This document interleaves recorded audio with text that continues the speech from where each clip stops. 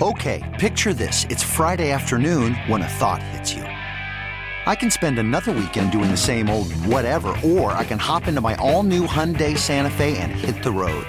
With available H-Track all-wheel drive and 3-row seating, my whole family can head deep into the wild. Conquer the weekend in the all-new Hyundai Santa Fe. Visit HyundaiUSA.com or call 562-314-4603 for more details. Hyundai, there's joy in every journey. Yes, we have Rob Cherry in the updates. You guys with us. 888-729-9494, pound 9494. That gets you through. We'll get back to all the phone calls here in just a couple minutes. Right now, we have to go out to the Sports Cult and guest line. Bring on a guest from TheRinger.com, Danny Kelly. I almost had him on about a month ago before the Eagles-Seahawks game. We couldn't work out a proper time to get that done. We're doing it right now, though, as we get ready. Well, it's still weird to say. The Eagles are headed to the Super Bowl to play the New England Patriots in 11 days. Danny wrote an article on the Eagles, their strength, and this game. Let's talk about it. Danny, welcome to the show, man.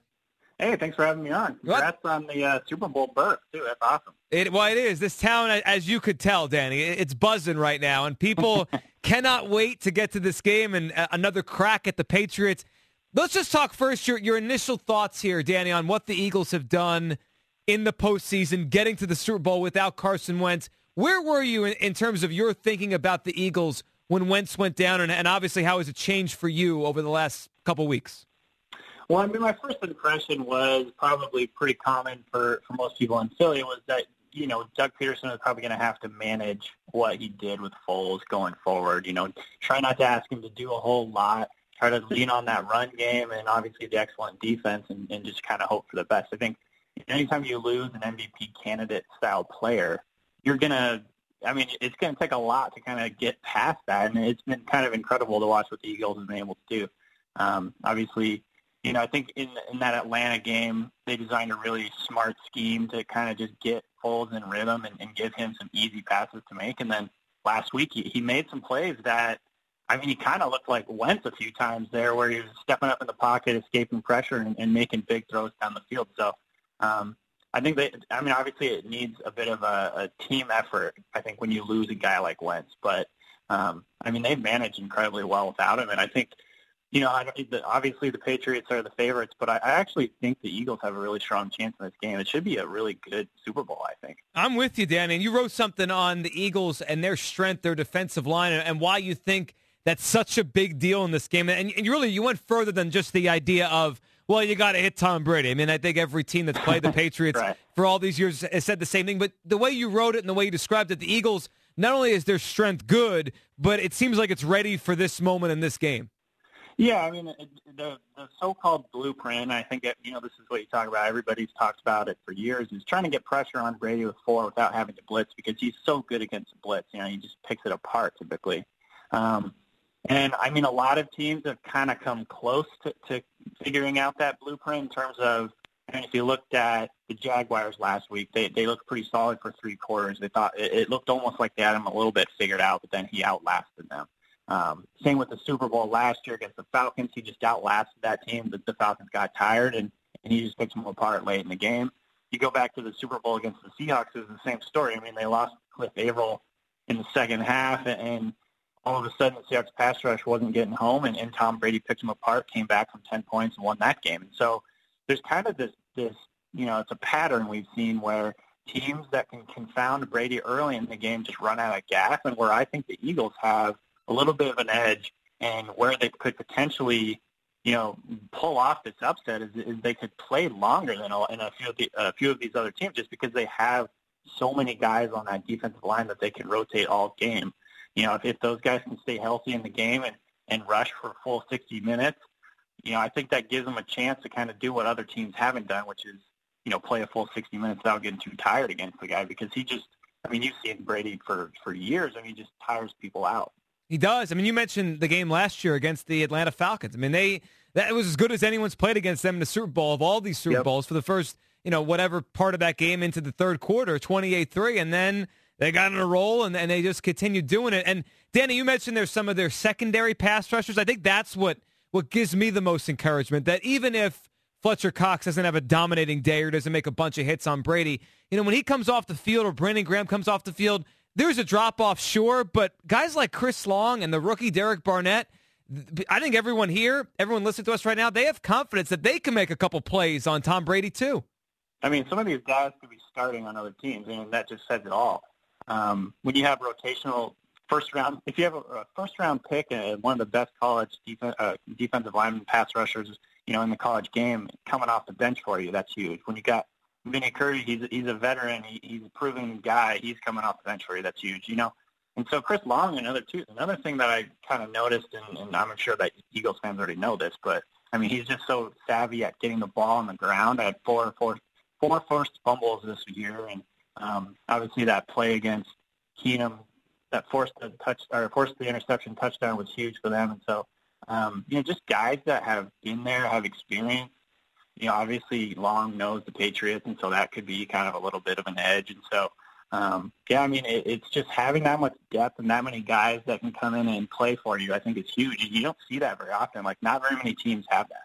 They don't. I mean, we see teams that have, Bosa and Ingram out in Los Angeles with the Chargers. Some teams have great rushers, but the Eagles have so many of them to throw at Tom Brady.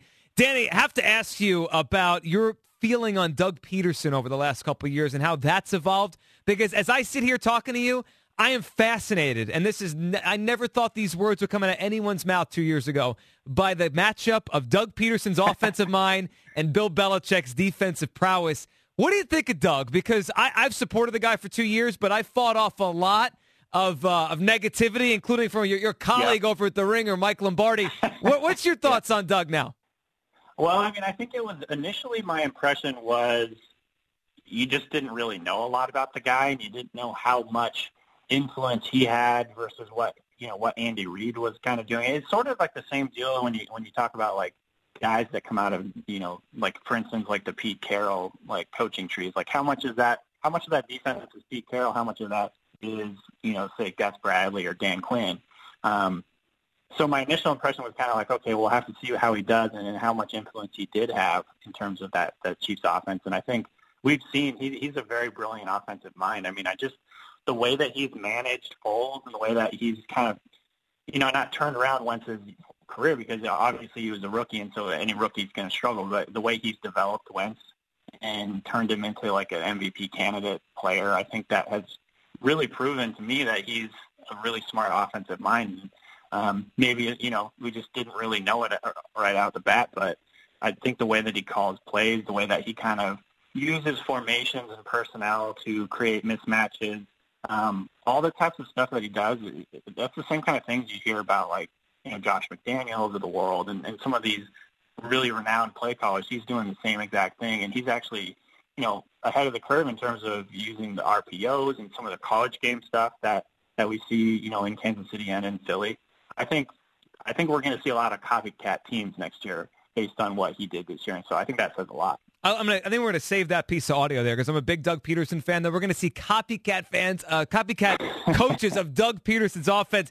Danny, I want your thought on the Patriots. And we have a lot of confident folks in this town right now, and I'm hearing a lot of, well, they're not the same Patriots anymore. This is not going to be that tough. I have a healthy respect for Belichick, for Brady. They were 13-3 again. Their road to the Super Bowl wasn't very difficult in terms of the teams. The Titans and then Jaguars were good, but it wasn't a classic route. Is this a really, really great Patriots team? A good one? Pretty good? How would you compare them to other ones we've seen? Yeah, I'd probably put them in the pretty good range. Obviously they're not going to be in the range of, the team that went undefeated that year or anything like that. But, I still think that they're a very good team. I think, obviously, the identity is centered around Brady and the offense. Gronk is healthy this year. That gives them a big advantage. Obviously, you kind of have to see if he gets through the concussion protocol. But assuming he does, that alone is a huge, huge advantage. Brandon Cooks, very good deep threat. They've obviously got, like as we saw last week, a deep, crew at receiver with Danny Amendola stepping up when they lost a couple of guys. This is still a good offense, and anytime we've seen it over the years a million times, like Brady can just do so many things for you that it actually, picks up the defense. I don't think the defense is, as good or deep as it's been over the last couple of years in terms of just the talent and the depth that they have, but I think that they're good enough to get the job done. We saw them last week really shut down the run in the second half, which was impressive to me because, I think the Jaguars really wanted to kind of do that thing they do where they run on you in the second half and wear you down, and New England just did not let them do that. So I think you got to credit them for that too. But yeah, overall, I mean, this is still an focused offensive team. And I mean, if you can stop Brady, that's huge, because I don't think the defense is going to be the thing that beats you. So, Danny, I mean, we've come to the kind of an agreement here that the Eagles match up pretty well. The coaching matchup is interesting, and the Eagles have a real shot. We both believe that. So give us the truth here, Danny, and I'm sure he's not going to hear this, so you could tell us. Is the boss man over at the Ringer a little worried about his Patriots in this one?